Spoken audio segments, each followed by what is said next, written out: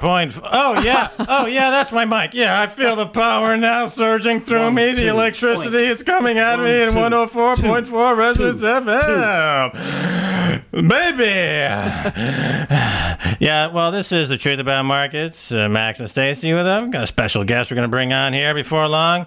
We're right here in the studio. We invite you to call us. That's right. Put your finger into the phone, dial the phone, give us a call. A lot of people are interested in our point of view. Basically, you got the Blair, Bush, Bin Laden axis of weasels, the murdering weasels over there feeding Israel with weapons. They can go kill people, commit genocide on people. You know, it's one of our pet theories. If you have a comment about that, give us a call. The phone number, Residence FM, I see on the wall, is 0207 836-3664. Also, this evening, it's a special show dedicated. They flew Stacy and I in here this morning. We're doing a special marathon show today to raise money for Residence's new antenna. That's Raising right. money for charity. That's right. Residence has got to raise money for their antenna. The old coat hanger that was actually used to broadcast from this network is broken. They need to raise 47p to get a new coat hanger. Which they call the antenna, is the main antenna, so you can call in with your commitments there. We take Switch Card and PayPal also. And, well, I got a bunch of stories here, Stacy. I thought maybe one of the ideas we could do is go through some headlines, you know, and see if something kind of tickles our fancy. See if we can kind of, like, get into something, you know, just touch some of the bases. And our listeners are out there in residence land. You know, they just kind of settled back. They sat back in their lounge chairs. They're lighting up a bowl of hash. You know, they're drinking their 9th beer. You know, they just said, oh, that Harmony Fraser show's over. Yes, those wacky Max and Stacy again. And they're talking about economics and politics. And they're just like, they're just kind of getting relaxed with some Indian takeout or takeaways, it's called here. And they're just kind of, you know, relaxing, getting ready for the show. They might even actually call up and interact with us during the show. Who knows? I mean, it's possible. Anything's possible, really. So then maybe just go through some of these items.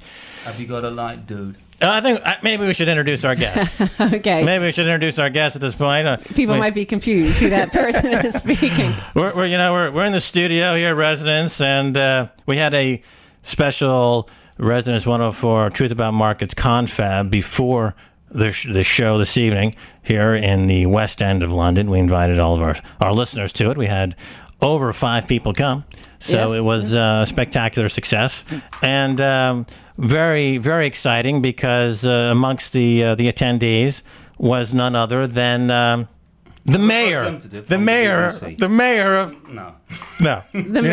Biffinbridge. They were going by that name this evening, of course. Yeah, if you like. Yeah. I think that's best, don't you, Stacy?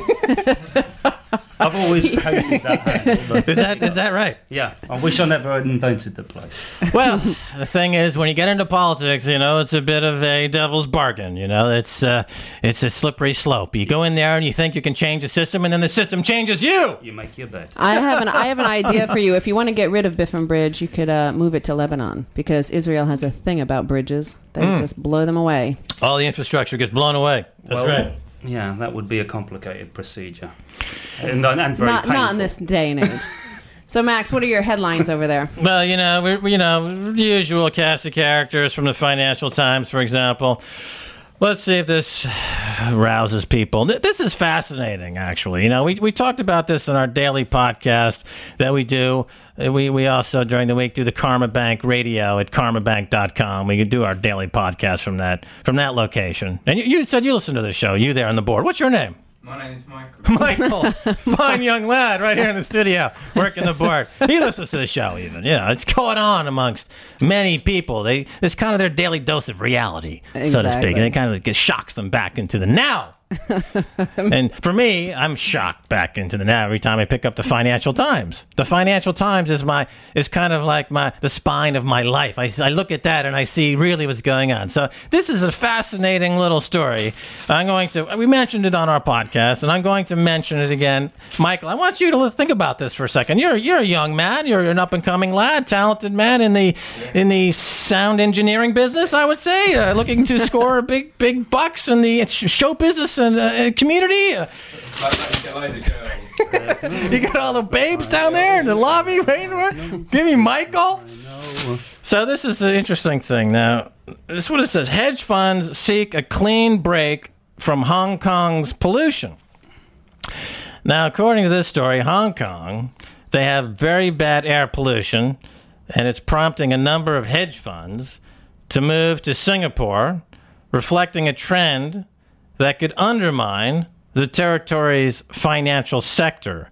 Senior executives at Morgan Stanley and Goldman Sachs. You know, we talk about Morgan Stanley and Goldman Sachs often, the financial terrorists that are perpetrating ungodly financial terror throughout the world's financial ecosystem. Remember, before you have ecological degradation, before the CO2 emissions become a problem, before the oceans become a huge cesspool of neoliberal problems, first you have to feed the Morgan Stanley and Goldman Sachs bankers their Christmas bonuses. Feed them and you end up with the neoliberal nightmare that ensues. Anyway, the world's biggest providers of hedge fund banking services. In other words, they feed all the speculators all the cheap loans. That's one of their big jobs. It's called prime brokerage services. As a matter of fact, Merrill Lynch last week said they were going to expand their prime brokerage service. So every Tom, Dick, and Harry can now be a hedge fund and borrow money at below market rates to start speculating, to make it easier to corporations to perpetrate ecological damage, just causing untold damage to you and your family, sucking up the carbon, getting cancer, all for a few pennies. They say, according to this, health and lifestyle issues are causing rifts at the top of the growing number of these Hong Kong-based hedge funds, most of which are owned and operated by mid-career professionals. These are hedge funds partnerships where there is an element of strife over air pollution, said one senior executive. One partner wants to stay in Hong Kong while the other partner wants to move to Singapore for the sake of their family. Now, Stacy, this is exactly what we've been talking about for years. In other words, the system, the financial system, the hedge funds, and the bankers that feed them are creating a system of have and have-nots, of ecological haves and ecological have-nots, and they are putting inordinate pressure on the Earth's ecosystem in a way that's causing premature extinction of the human species.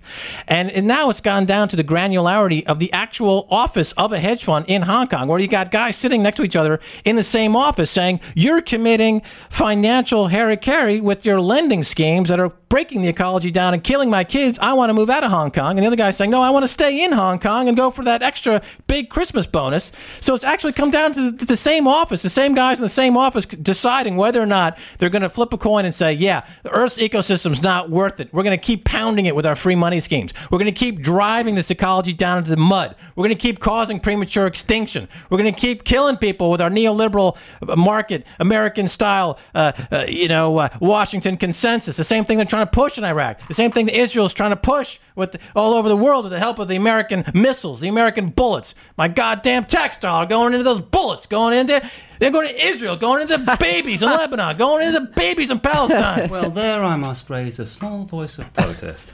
After all... Is your name Stacy? Hold on a second. Is your name Stacy?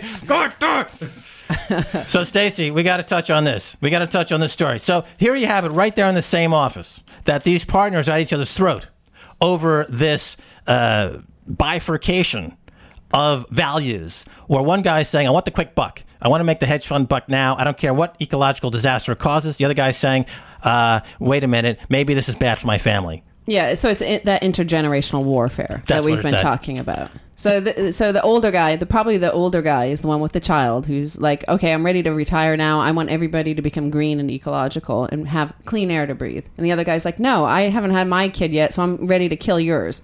I'm ready to kill some more kids. That's right. Intergenerational warfare. Yeah. And I think this is what we're seeing all over the world. I think all of these conflicts that we're seeing, all these uprisings, like, for example, excuse me, I burped. Came in earlier, and we were at the rally. Yes. In right outside the House of Commons. Commons Park. Parliament Square, which is now toasted brown, color of brown, thanks to the global warming and heat wave that's come in. Yeah. I came into London this morning. It's like the savannah, an African savannah. I think it's toasted. Yeah. Because the goddamn Shimada's doing a goddamn neoliberal model.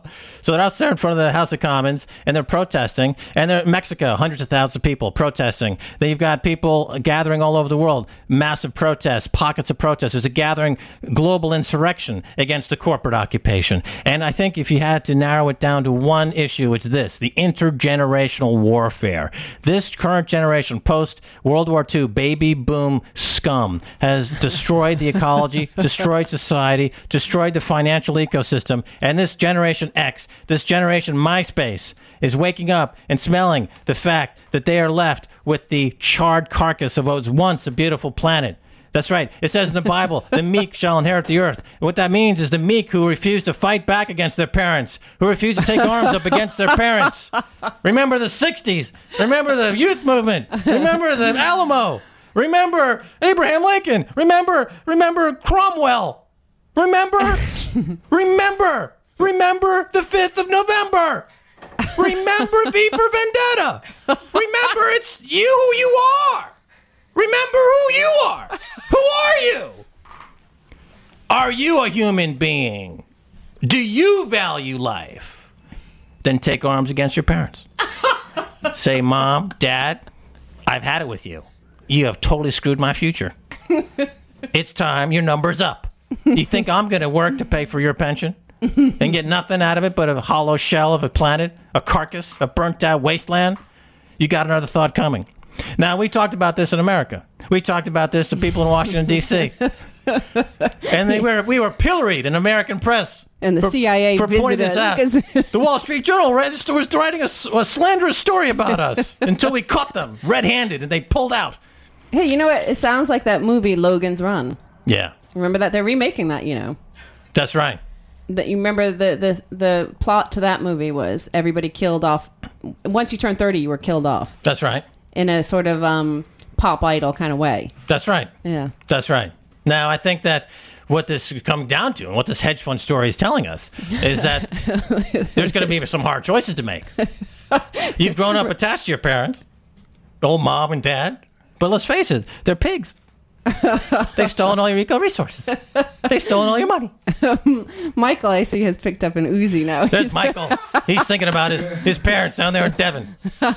He's thinking, my God, I never thought of it like that. But after the show's over, maybe right now, there he goes. So, the mayor of Biffinbridge, he just came, he's famous. You may have seen him in some of those commercials on TV with the Ronald McDonald and Mayor McCheese. And, of course, you had the mayor of Biffinbridge. They were all featured prominently in the famous commercial during the 1970s. Yes. He's still in London. Yep. And he's still waiting for that call from Hollywood, as I recall. I think corporations have superior rights over individuals.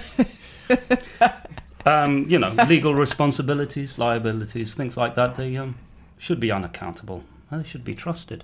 Let me give the phone number again. The phone number here in the studio is 0207-836-3664. We're on the air right now. Did they do any call-in shows on this network ever? Not really. No. Oh, look at this. What, you got a call? Okay, let's see. Let's see what's going on. This could actually be somebody. It could be Hollywood calling. It could be Hollywood calling for the mayor of Biffinbridge right now. I'm ready to sell out. Nobody, they hung up. Yeah, right away. There. I don't know who it was. Hello. The cowards. The cowards. Might be someone at the door. Oh, I see. Well, let's move on to our next story. Are you ready for our next story? I'm ready. Are you ready, contestants? Contestant number one.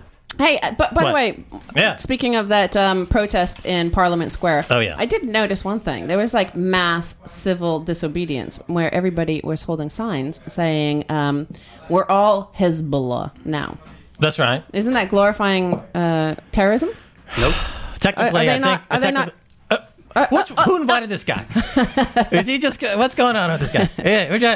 Let me answer that question. Okay. Okay. I think you're right. It does glorify the new law by Blair talking about you can't glorify terror speech, right? So therefore, if you say we're all Hezbollah now, as they're doing down there across the House of Commons, then technically speaking, those people should be under control orders. They should have Charles Clark whip out his big schlongo and give him anally violated. No. Who took over from Charles Clark? John Reed. That guy? Yeah. That guy is worse. John Reed, he's worse. That guy is genuinely dangerous. At least Charles Clark was kind of a bumbling nincompoop. You have no idea who Reed is. No, I do. He's the guy. He said that those poor mothers in the estate council should be able to enjoy a fag every now and then. Smoke. Exactly. Because that was the only pleasure they had in life. Yeah. He's a law and order guy. Yeah. You know, he's probably selling the bullets over there to the Israeli terrorists, killing the Lebanese. I know you don't agree with that either. Who invited this guy? You notice also they went downstairs, opened the door, now they're playing a show downstairs. You can They hear left the that in board the background. completely open.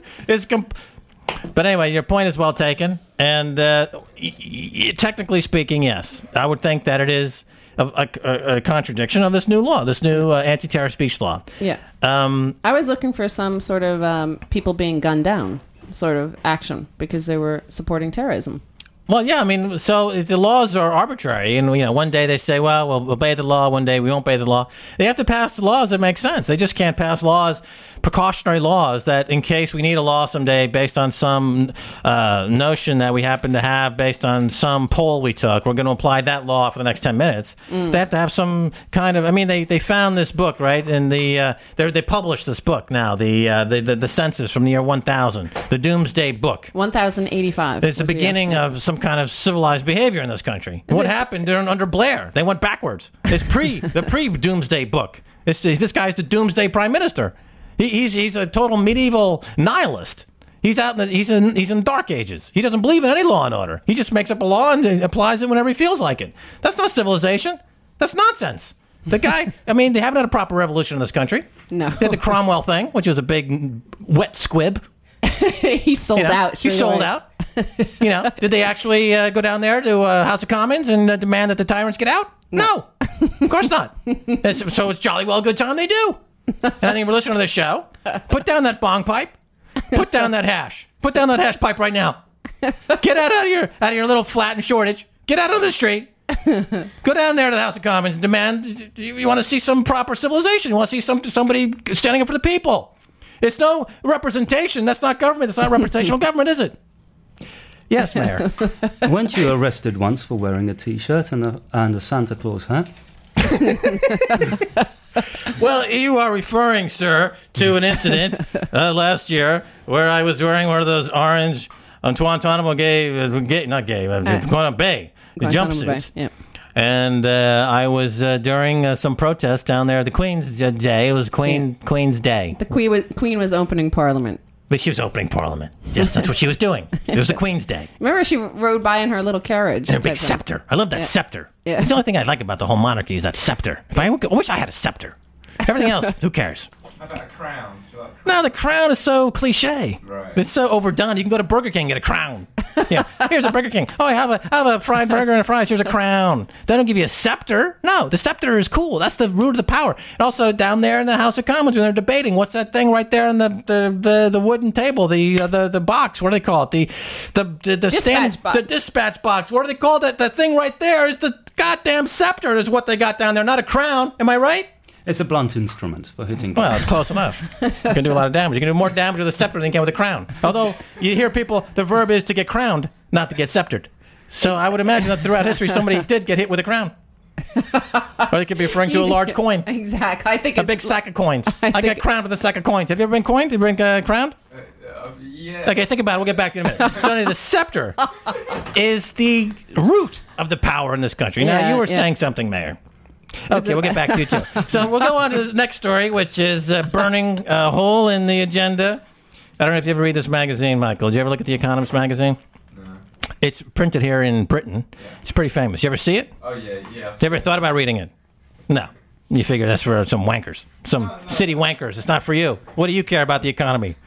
You're happy. You got a bag of dope and you're sitting behind a lot of equipment over there. What could be better? Where's Ed, by the way? Where's Ed? The guy with the Hawaiian pizzas. Well, how come he's not here? I want answers. Where is he? Where's Ed? He's at home with his girlfriend, probably. He's at a wedding. He's at a wedding this week. Okay. He doesn't do the engineering anymore. No, really? Residents, we're really interested to know this. But engineer update. Yeah. Okay. That should be a show. Engineer update. It could be a show. All right. Here's what I was going to point out. This is another fascinating piece of news from The Economist magazine. They break it down because we always think on this show the price precedes news. That when you see the politicians on TV, it's too late. The news has already come and gone. It's already been done in the markets. By the time the politicians are talking about it, it's like a coloring book. They're just coloring in the lines, but the actual lines themselves are written on the Wall Street and the city. So if you want to really get a good grasp of what's going on, you have to understand the lines, the outline of what's going on, and forget about coloring in the coloring book. That's kid stuff. The politicians are kids. The bankers are the adults. So unless you're willing to tango with the adults, you're basically never going to get anywhere. That's why we say on this show, and let's bring this up for now because it's a good time to bring it up. We've been saying on this show, residents, thank you, residents, for allowing us to do our show here every week. We, all over the world, people have begun to get serious about this Coca-Cola boycott. So let's just touch on that briefly. The Karma Bank is the bank that figures out the best boycott that one must be involved with based on the financial vulnerability of a company. In other words, we're not trying to establish a dialogue with the company. We're not trying to establish a dialogue with Coca-Cola. We're trying to establish a dialogue with the financial community by saying, look, we're going to bring 20, 30, 40 million boycotters to Coca-Cola to the point where they are no longer reporting revenues anymore. Thus, the stock is vulnerable. The stock can go down. And then the hedge funds, which are these that's right, these hedge funds, they got a lot of money. They can make negative bets against the price going down. So now the professional money managers are betting against the stock, and the reason it's going down is because the global activist community is boycotting the product. You like that? Yeah. Isn't that nice? Yeah. It's cool, right? Yeah. That's the whole methodology. So if the whole world focused on this one company, Coca-Cola, which is the most vulnerable, it's a $100 billion company. Why Coke? Because it's the most vulnerable. For every dollar of Coke you don't drink, guess how much of the market capitalization of Coca-Cola you eliminate? Michael, guess. Take a guess. $5. That's right. Now, for every dollar of Exxon product that you don't use, guess how much market capitalization you erase from ExxonMobil? Almost. It's $1.50. Right. You see? So by simply switching from Exxon to Coca-Cola, you've immediately, by not that $1, it takes 3 times more away from the company. You see? Right. So you've leveraged your dissent. Yeah. You're saying the system sucks. The world we suffer from a corporate occupation. We're all Palestinian. We're all Lebanese. We're all trying to get out of this muck of being dictated to by the corporations. How can I push back? Well, I can't just boycott everything because then I'd be a monk. I'd have nothing. So I can only pick one boycott. So what the boycott to pick? The one that hurts the company the most. That would be Coca-Cola.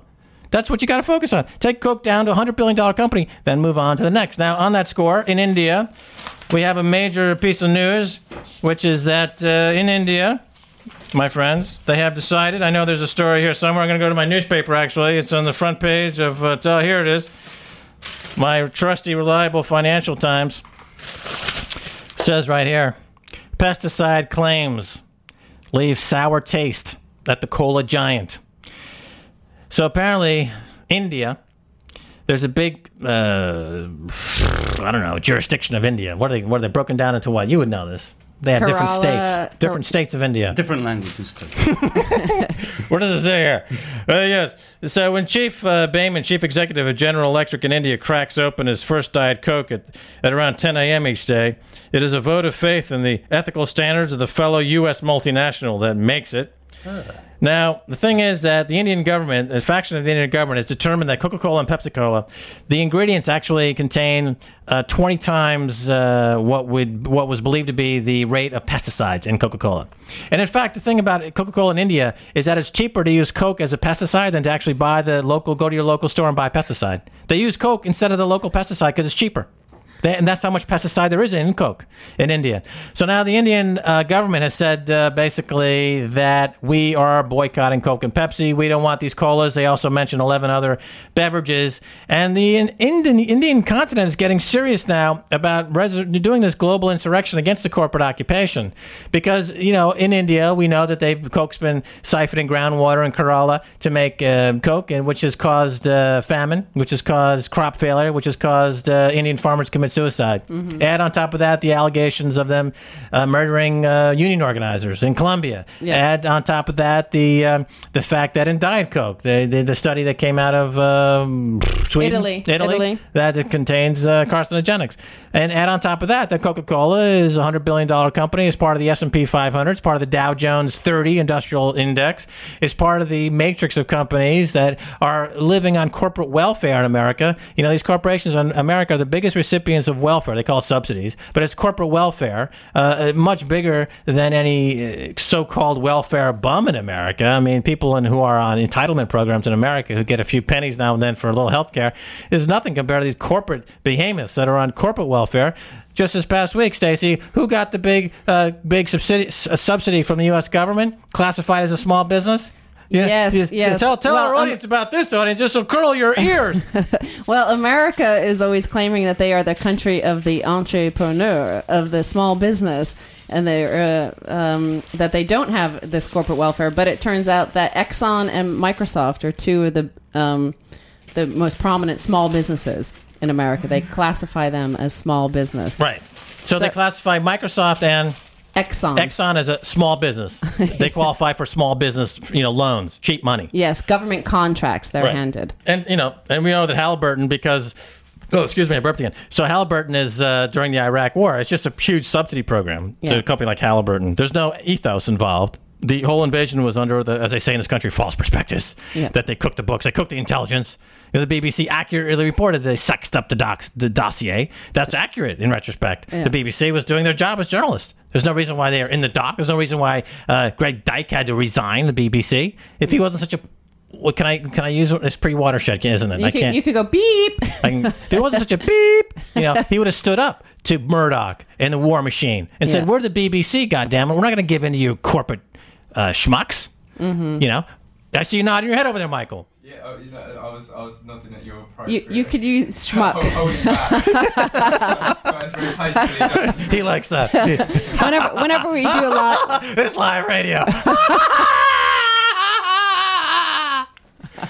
So he didn't have to resign. No. So he's a coward, I would say that. And the new guy kowtows to the government. And Murdoch's circling like a shark. Like Murdoch, of course. Murdoch's he's one of these financial terrorists. He's a terrorist. Well, Murdoch qualified as well as a small business to gain government contracts. And then Bush claims that he helps the small man, the small business. Yeah, well, it's a lie. And this is what he tells the American people that all these tax cuts he's giving is for the small businesses. Yeah. That's right. If he's counting Exxon, News Corp, and Microsoft as small business, you have to wonder. Right. It's just complete and utter lies, and you've got massive financial fraud going on. We talk about the options backdating scam in America, where, the tragedy of 9/11 is that on 9/12, CEOs in America awarded themselves stock options based on the depressed price of the stocks after they opened after the attacks. And if the stocks go up, they cash out, they get free money. If the stocks stay low, they never have to exercise their option. It's a free ride. Were they buying the stocks with their own money like men? No, they're buying stock options that only pay out if the stocks go up, like cowards, because they have contempt for the American population. The CEOs have contempt for the American population. They don't give a flying hoot about those dead soldiers in Iraq, whether they're the U.S. dead soldiers or the British dead soldiers or whoever dead soldiers, because the Halliburton's profits go up per dead soldier. Every dead soldier out there in the UK or America means more profits for Halliburton. Stock goes higher. You can almost do the math and say, oh yeah, another dead UK soldiers, it's another $5 a Halliburton stock. And that's the way they think about it. It's arbitrage between human life and their own pension accounts, their own profits. There's utter contempt. These guys are lower than slime. They're cancer. It's a virus.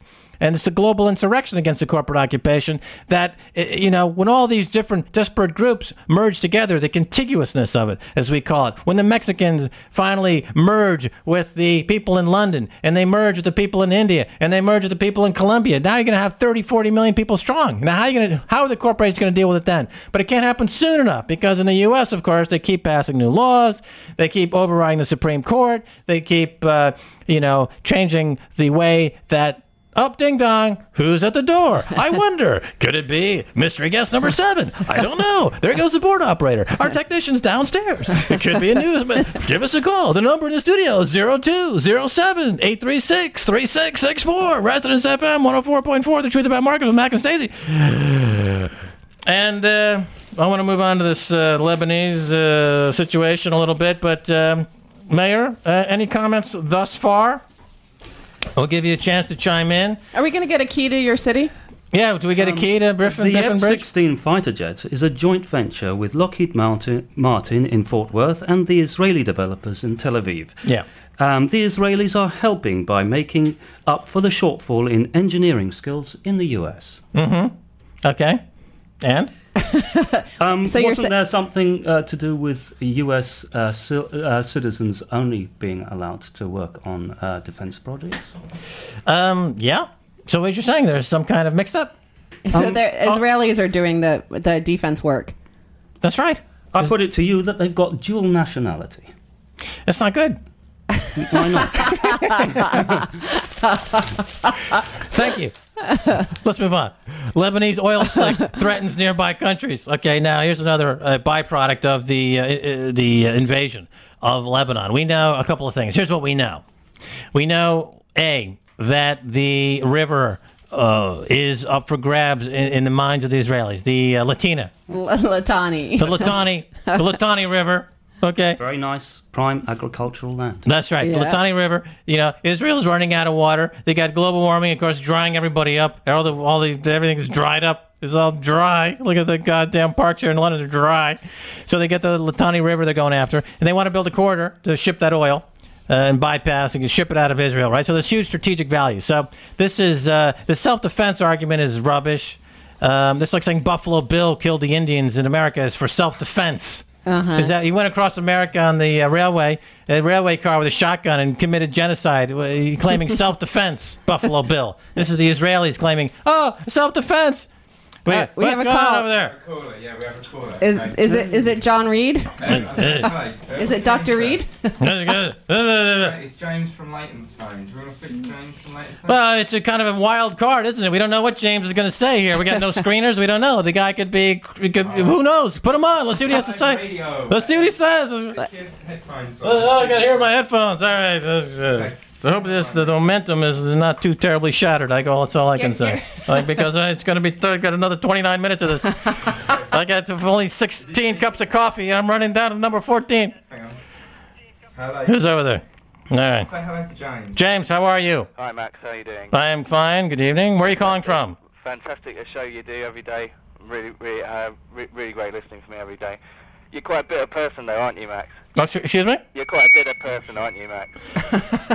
Well, I think what the point is that we're struggling in the face. I feel the ecological problems that are, I feel them. I'm affected by them. I guess I'm bitter in that I can almost feel like I'm not being allowed a full lifetime without there being an ecological holocaust. There's an urgency to it. I understand that completely, Max. That's fantastic. I'm just speaking with particular reference to your Myspace generation. Tirades that go on every now and then. You really believe that these people can't be reached at all? Okay, good question. I'll throw it open to the panel. Is that your question? Can we roll with that? Do you want to hang on and we can talk about it, or do you want to? No, I think you're saying that they can be reached, but that the baby boomer generation has used up all their resources and their wealth. Yeah, can the MySpace generation be reached? Here's something interesting, because we'll give you a direct example. Last week, Stacy has a relative who was on MySpace.com who posted their personal profile, and they said that they were a certain age. They said that they were... he said he was 17, and but he's 13. Right. The Pentagon moved right in and is now aggressively recruiting this guy to join the military. And through MySpace, yeah. Through MySpace. And you see what I'm saying? Yeah, I do. And in America, they had a guy named Bill O'Reilly who does a show.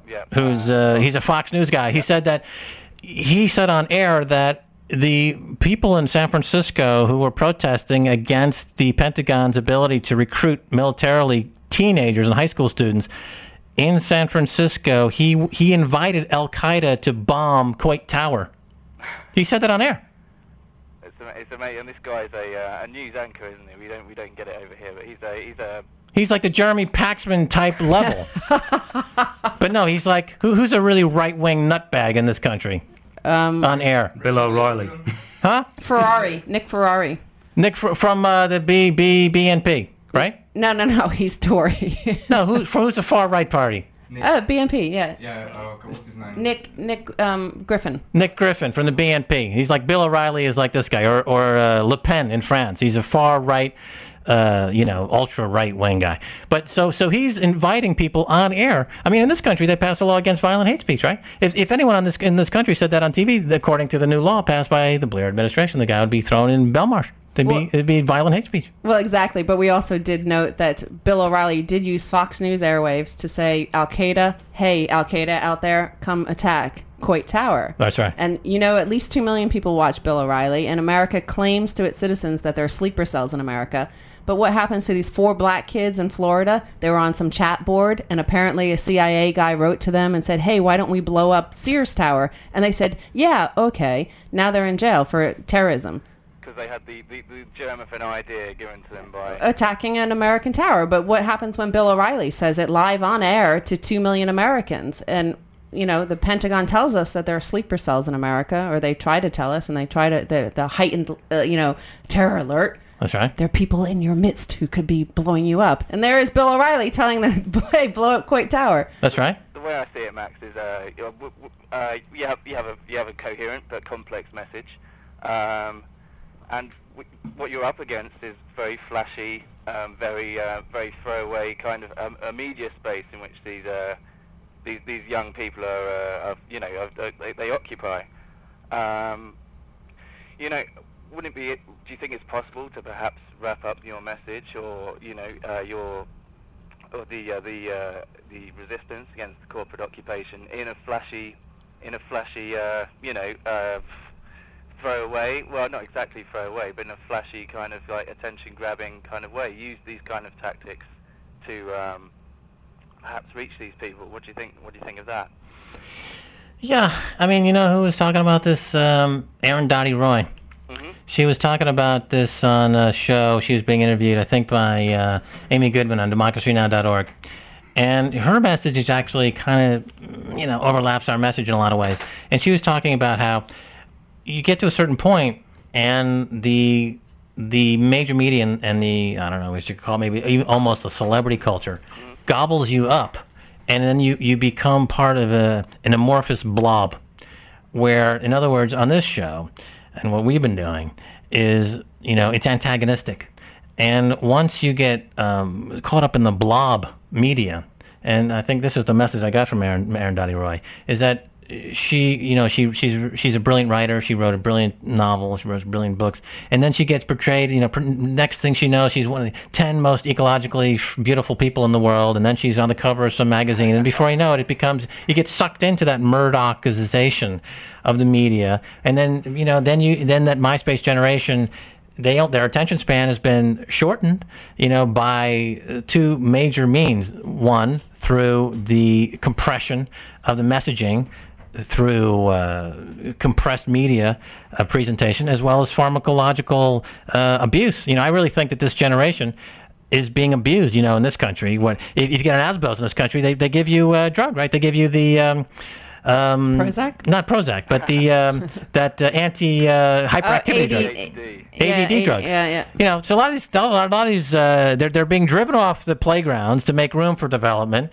This generation, they are being shut out of any kind of ecological hope because the economy is being drained dry by the current economic policies. The ecology is just being destroyed in real time. So of course they have short attention span. Of course they're upset. Of course they're going to get an ASBO. So the administration, what do? They give them a drug. They give them ADD drugs. Ritalin. They give them Ritalin. So now they're on drugs. Now they're being messaged with a very tight, compressed, almost subliminal, daily, 24-hour compressed message, and they never leave the womb. This generation, this MySpace generation, I don't think ever is going to even leave the womb of a pharmacological media 24/7 environment of utter and complete lies. And I think that's very well put. But I'd just like to put a shout out, perhaps, to any groups of musicians who'd perhaps like to at least have a go at perhaps portraying these ideas, which are essential, I think, for survival. To drop me a line on my email, which is J Gordon. So anyone who's listening, take that down now. J Gordon. This isn't a plug, by the way. I'm not writing a book or anything. No, of course not. J Gordon at coolgoose.com. Cool Goose. What is it? Goose. It's just a crappy. How do you spell that? That's cool, and then cool for cats, and goose as in the animal. Coolgoose.com. All right. So any bands who'd be interested at some point to take the message to the let's say the deluded MySpace generation, that'd be very okay. Well, send us an email to karmabank@gmail.com also, and then we'll put that address on the website. Thanks very much, Max. One more thing. When is your live show going to be? Because I'm most interested in finding out about that. We're in Amsterdam, right? Do an Amsterdam live show. That's right. Yeah, when are we doing that? It's up to the guy in Amsterdam. Hillary. He keeps changing the date. So you have your hands at the moment. Well, we'll do. You get 5 or 6 people together anywhere in the world, we'll go. Yeah, that's all Max needs. We'll talk for food. Anyway, we have nothing else to do. Just waiting for the end of the world. Thanks very much. Okay. Thank you, James. Thank you. Bye. Adios. Adios, James. Yeah. So the MySpace generation, are they doomed as we say they are? Well, my thought is, as we've just been saying, that they are doomed. But my riposte to that, and we didn't get into it with James, but my feeling, looking out at the vast cosmos of interconnectivity and cyber universal love is, the pocket of strength you see out there is with Linux and open source software. Open source software, Linus Torvald, the Linux movement, and the Pirate Party in Sweden, which is totally against copyright and fighting against copyright. This is the next generation's best hope. So not to be constantly pushing the doom and gloom button. I would say that that party in Sweden, the Pirate Party that is fighting against copyright. Copyright, to me, represents the linchpin of all activist movements in the world today. The copyright law, for example, in this country, you just had another example of it. Who's that guy who hosts Tony Blair every year on his estate in Barbados from the 50s? Cliff Richard, right? Yeah. He's saying to Tony Blair, he has him over at his house every summer vacation. And for the last 5 years, he's been lobbying Blair to change copyright law from 50 years to 70 years like it is in America. I say to you, this is like performing a lobotomy in our collective unconscious. We don't want our ideas tied up on corporate balance sheets for 70 years. Okay, all the music that this guy, Cliff Richards, is singing is stuff that came before him. All the music going forward is going to borrow, as tragic as this may sound, to some degree, from that schmata, Cliff Richard. Now, to lock it up for 70 years is like giving the collective unconscious a massive lobotomy. So that means every time you have a thought, every beat, you out there, Resonance 104.4 listener, musician, you out there, you got the beat? You want to have a beat on your song? Oh, sorry, it's owned by Warner Brothers owns that beat. You're going to have to pay licensing fee for the next 70 years. The cost is beyond what you can afford. Okay, well, here's some Jergens lotion and a towel. Go whack off for the next 20 years because your professional life is dead. That's right. You ain't making a nickel because all that shit's owned by the corporations. That's right. You're a big fat loser. Stacy? I can't do better than that.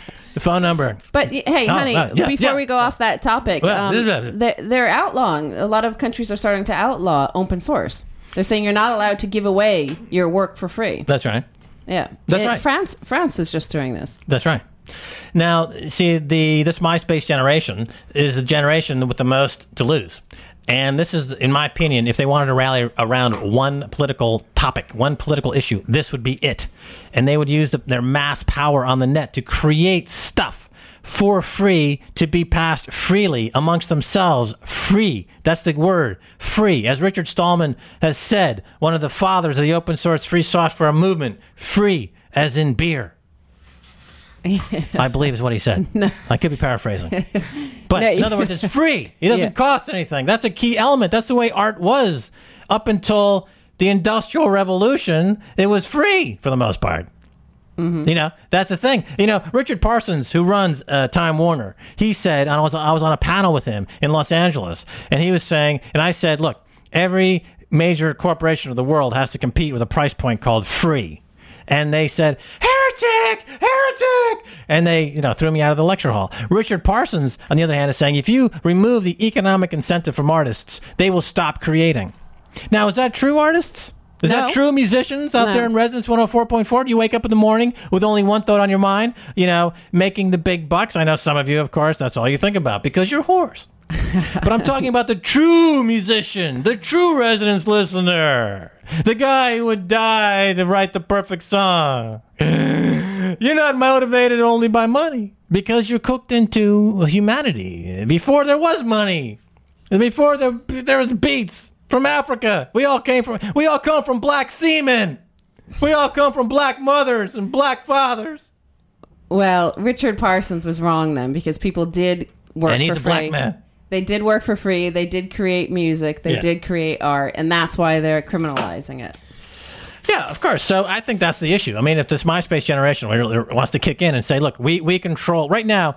There's millions of people who have some control over what's popular on the web. I mean, if you go to youtube.com, 50, 60,000 people can download a 2-minute video. And there's an economic effect to that because all those eyeballs for those 2 minutes are watching your thing and it costs nothing. That means you're not spending those 2 minutes watching a pay-per-view event or a movie at the movie theater or downloading something for money.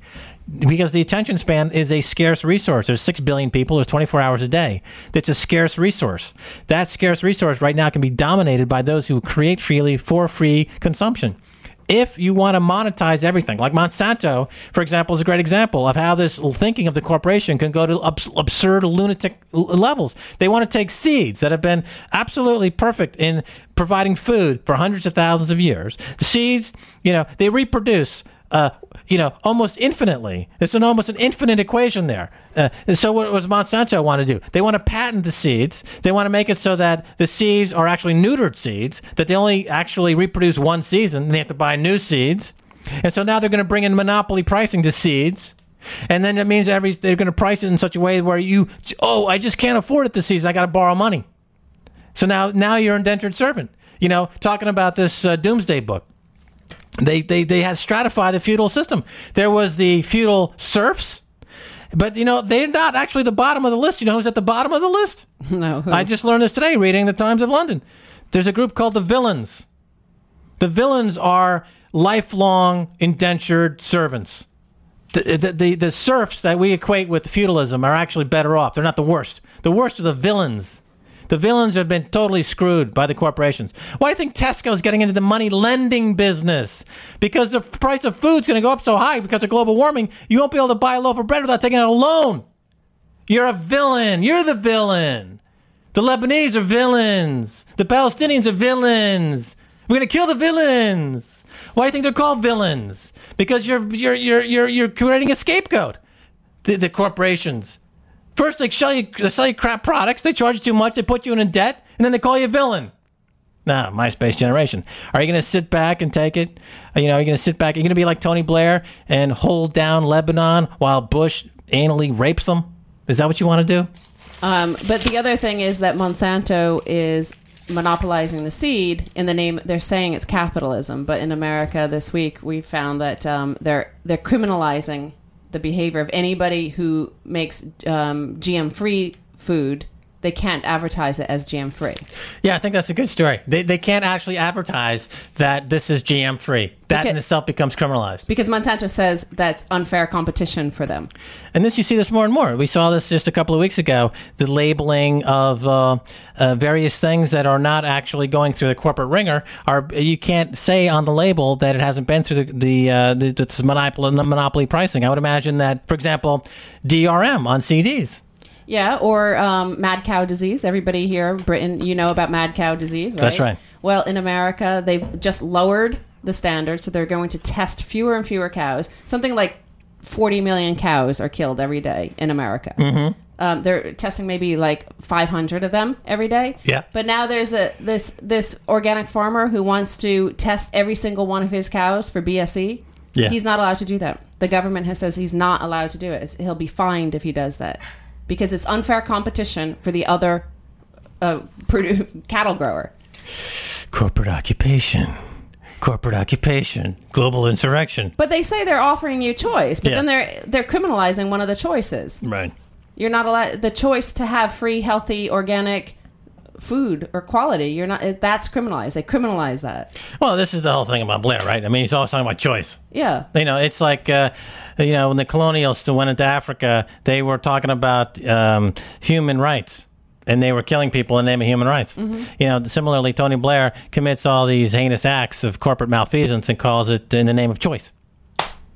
Mm-hmm. Yeah, and it's just completely irresponsible in that way, because he has not representing the British people in any way. He only represents the corporate interest, and it's becoming more and more evident every single day. And the British people, of course, his popularity is crashing. Then you got Cameron over there, the Tory, who's coming in. And has he really said anything that is going to give anyone hope that he's going to stand up to the corporations? Well, I read his corporate social responsibility speech a couple of weeks ago, and he said that when it comes to corporate responsibility, when these corporations are acting in bad faith, he's going to rely on exhortation and not regulation. Exhortation instead of regulation. In other words, he's going to point his finger at these corporations and say, "Bad company, bad, don't do that again." And is that going to have any effect? Meanwhile, the same. What's he going to do with the military contractors that are out there spreading their warmongering message, their war profiteering? Of course, it's buttressing the UK economy. So where's the policy there? Where is he going to make a position against the corporate occupation? I don't hear anything. I don't hear anything from the Lib Dems. I don't hear everything. Do you hear anything from the Lib Dems, the Mayor of Biffinbridge? What about cluster bombs? About cluster bombs? Bunker busters? What's going on there? They're being used in Lebanon. Yeah. Is that right? No, I believe so, yeah. Indiscriminately. Well, let's talk about Lebanon for a second. And I know you cover this on your show. You have a couple of shows, right? No. No shows? No. He used to have a show. He used to have a show. Until his bridge was blown apart. Yeah. Woo-wee! Well, let's talk about Lebanon for a second, because I see here in the Financial Times that the Lebanese oil slick threatens nearby countries. Now, this is ultimately turning out, again, not to be a political story, but an ecological story. Mm-hmm. Well, it's an economic story as well. Economics, ecological. It's not really a political story, and it's not really an ideological story, and it's not a story about the war on terror. That's not what we're talking about here. We're talking about economics, and we're talking about the ecology.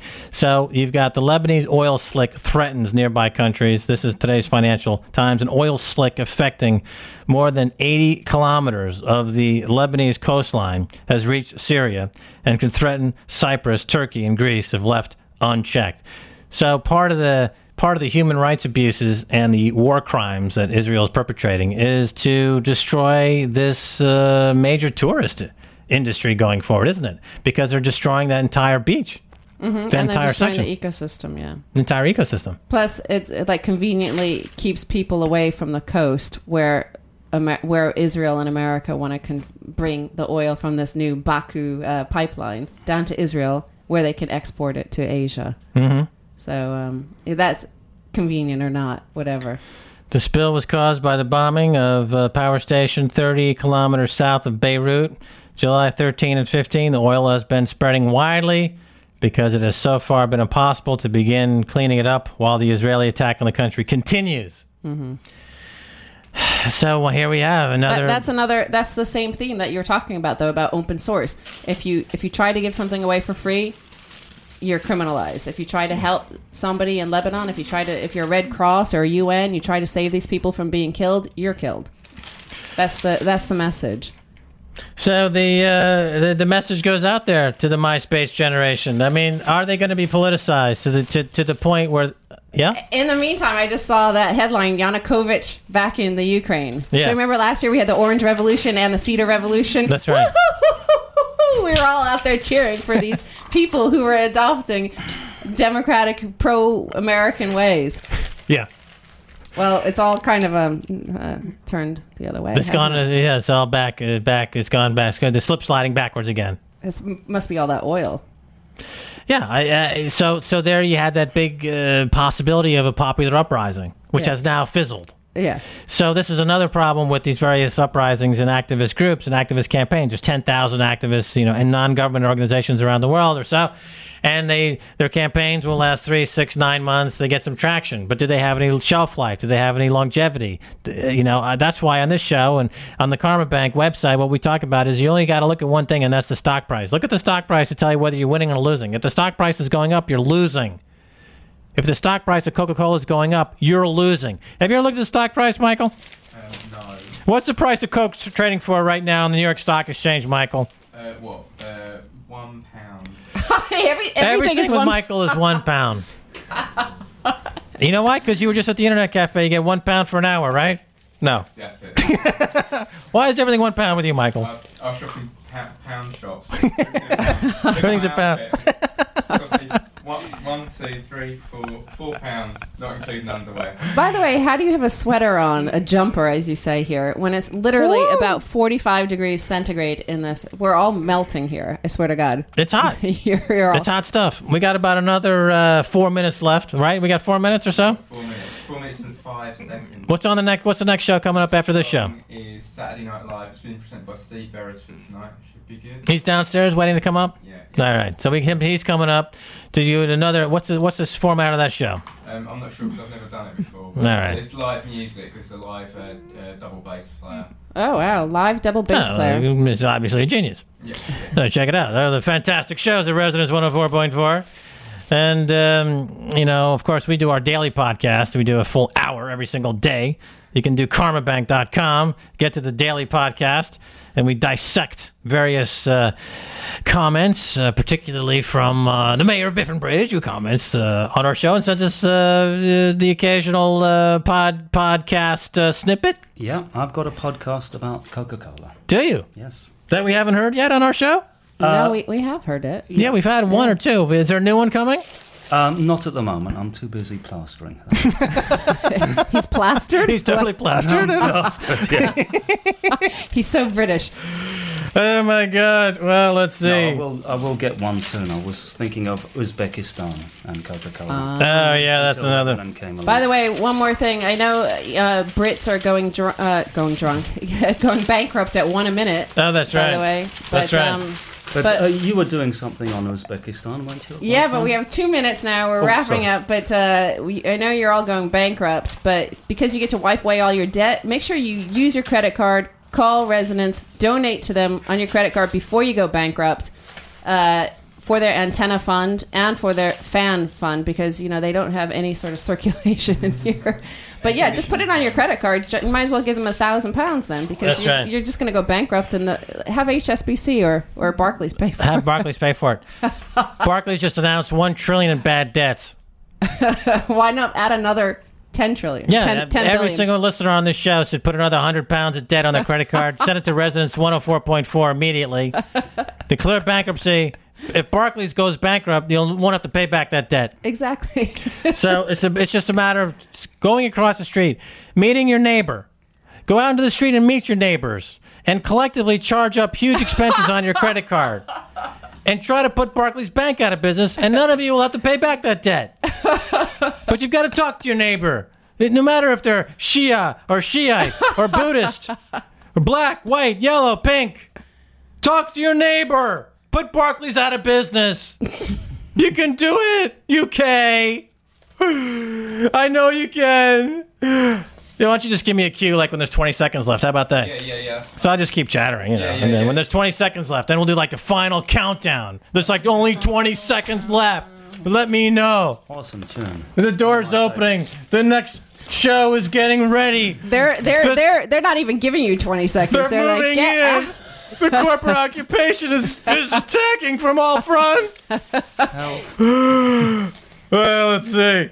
What else we got? Well, in the U.S., I guess we'll leave it with this point, with this idea, is that in the U.S., what happened is you had this conservative pundit, Thomas L. Friedman, who, for the entire duration of the Iraq invasion and slaughter of the innocents, has been giving Bush, cutting them some slack and saying, well, we got to give him a chance to do good. Finally, he threw in the towel this weekend and said the Iraq thing is a complete waste. And this means that thanks, buddy. This means that one of the last strongholds of this conservative notion that you can bomb a country into peace has thrown in the towel. And next week we'll do more with this show. And until that time, say goodbye, Stacy. Goodbye, everyone. Bye, Say goodbye. London. Bye, Bye, everybody. London.